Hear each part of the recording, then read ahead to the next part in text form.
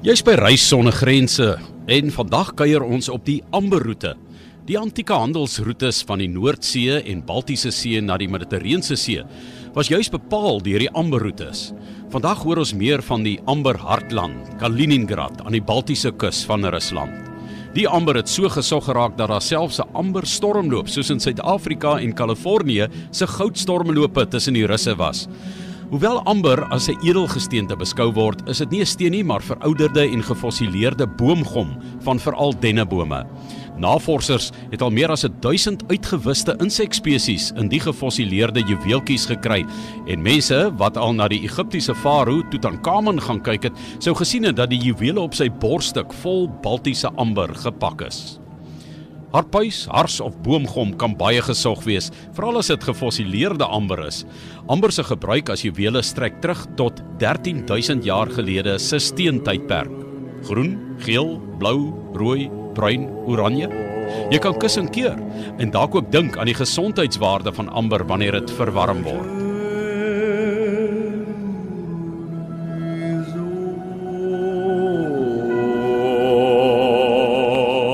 Rusland en Pole beskik oor van die gesogste amber ter wêreld en die amberkamer in Pushkin, Rusland, eens in die somerpaleis van die Pruisiese koningin, hier van 1701 af, en toe die verskywing na Rusland in verdwyning in die Tweede Wêreldoorlog en die talle mites. Hulle sê dat Atlantis se storieetjie, die verlore stad, 'n vulletjie is teenoor die mites oor wat het van die oorspronklike amberkamer geword en waar die oorspronklike juwele heen is.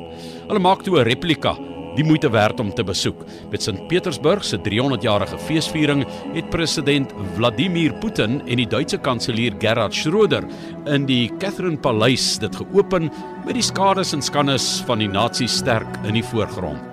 450 kg amber, goudplat en edelgesteentes vorm 'n asemrowende gesig vir besoekers. So as jy dalk weer in Sint-Petersburg beland, maak 'n nota of koop 'n juweelstukkie van Baltiese amber uit Kaliningrad. Is nie so hard nie, maar so warm vir die hart soos diamante. Lekker saamreis.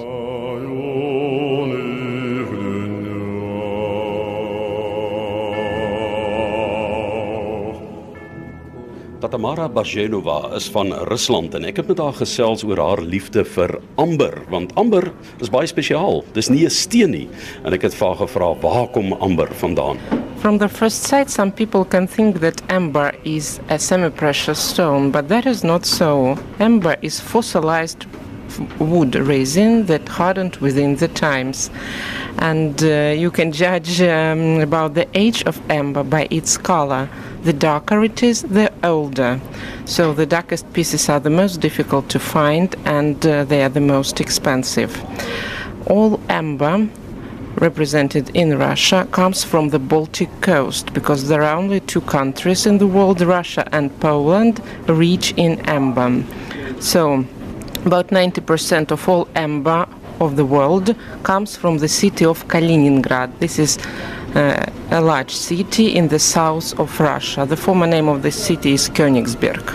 Mandie Uys, wat die afgelope 10 jaar gereeld in Rusland gaan kuier, stem saam dat amber 'n besondere aantrekkingskrag in Rusland het en daar's een plek wat jy nie moet misloop nie. Ja, as 'n mens natuurlik nou in Sint-Petersburg is en jy gaan daar buitekant aan die somerpaleis toe, na Pushkin toe, waar die amberkamer was, want dit is nie hierdie amberkamer soos hy oorspronklik gebou is deur Pieter die Grote nie, want toe die Nazi's kyk, daar was mos die beleg van Sint-Petersburg, wat ook 'n ongelooflike storie is.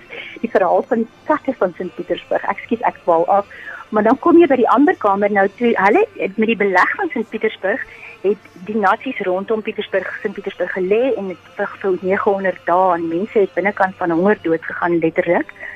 En natuurlik het die Nazi's, ons weet, hulle het baie van die kunswerke dwars oor die wêreld gestroop, maar die eerste ding wat hulle toe nou gestroop het was hierdie amberkamer, 20 ton amber. Nou as 'n mens amber sien en jy besef hoe lyk 20 ton amber, wat in fyn detail uitgekerf was. En toe dit het verdwyn, is vandag nog op die swartmark, is daar allerlei stories oor dele van dit wat nou en dan verskyn. Maar hier in 2006 se kant het hulle besluit om die amberkamer weer oor te bou. En hulle het regtig dit reg gekry. En die amber wat nou daarin is natuurlik jonk, want amber word donkerder hoe ouer dit word, want dit is 'n natuurlike ding. En ek het gelees en ek het gedink is so 'n goeie beskrywing. Jy stap in hierdie kamer in. Jy stap in sonskyn in. Dit is net hierdie ongelooflike warm vertrek, want amber is warm. En jy stap in hierdie warm vertrek in, en dit is in Rusland, waar dit gewoonlik koud en reënerig is, veral in Pietersburg. En as 'n mens nou 'n stukkie amber moet uitsoek, dan moet jy ook uitvind of dit bo die grond gevorm is of onder die grond. The resin drops from the trees into water. If the process of fossilization takes place in water, the amber becomes transparent and it has some bubbles inside. If the process of fossilization takes place on the surface of the ground, on the several layers of the ground, it's non-transparent because it happens without any oxygen. So that makes the difference. The green color of amber means, for example, that this or that piece was found in some swampy place. The greenery of the swamps makes the color green. En sal dit duurder wees? The most expensive pieces are the ones that are more difficult to find. It concerns the so-called white amber, which is non-transparent and was found under several layers of the ground. And the darkest pieces of amber are also quite rare, and that's why they're very expensive.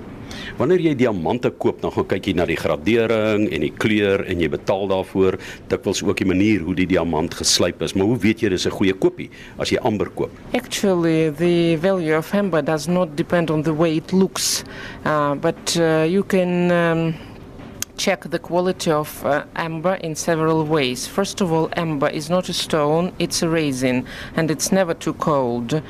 If you polish it in between the fingers, you will feel that it gets warm and it keeps the temperature of your body. That's why it's very good for health in general, and it's very good for people who have problems with goiter, with the heart, and there is a belief that it cures rheumatism as well. Besides, if you burn a piece of amber or just make it hot, you will feel a smell of resin. If it's plastic, you feel a smell of plastic. And real amber does not get drowned in salt water. It remains on the surface of water. Of course, if it's framed in metal, for example, in jewelry stuff, it will get drowned, but in any case, it won't be too quickly. It will just, you will see a sort of bouncing. En natuurlik het dit medisinale voordele gehad, en mense het geglo dat as jy byvoorbeeld as jy griep het en jy asem die dampe van brandende amber in, dat dit vir jou geneeskundig is en so aan. So daar was so baie, en dit is 'n pragtige ding om te sien. Dit is een van die, ek vermoed hulle sê partykeer, hulle noem dit die 8ste wonder van die moderne wêreld. So ja, dis die moeite werd om te gaan kyk. Waar kom amber vandaan?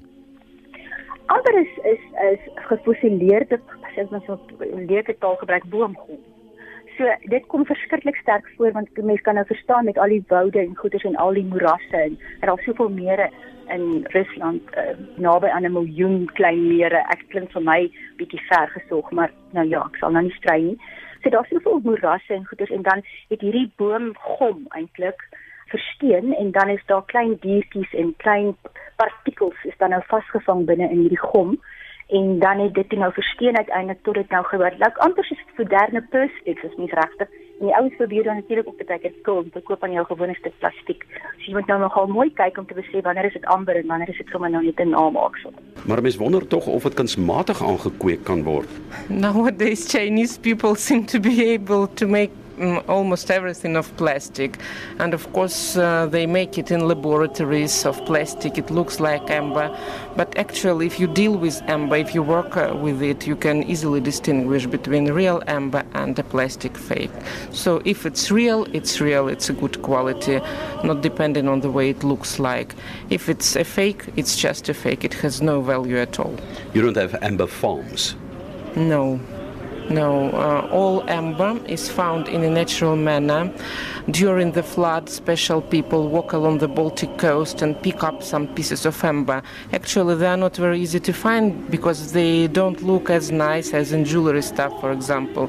They are just black stones, and it's necessary to be a specialist to distinguish a piece of amber from just a stone. Hoe duur kan amber raak? The most expensive pieces of amber are those with insects inside, because Just imagine if the whole insect got into a piece of resin and it was not damaged during the process of fossilization. This piece of amber looks nice, and besides it's very difficult to find. More often we have some inclusions, the wings, the legs of some insects inside a piece of amber. So all of them are the most expensive. Ja, in ons taal sê ons mos daar's 'n vliegie in die salf wat negatief is, maar as jy hier 'n vliegie in die amber kry, dan is dit baie kosbaar. So kyk maar as jy weer so iets aanskaf. Ek het met Tamara daaroor gepraat van Rusland, en dit is een van die lande wat dan bekend is vir hulle amber.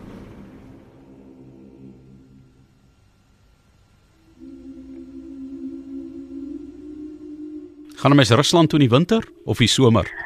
Ek was nooit daar in die winter nie. Ek dink ek het 'n vriend wat nou onlangs daar was in Moskou. Hy sê dit was verskriklik mooi, maar verskriklik vaal en baie koud, maar hy het dit nog steeds sprokiesagtig gevind.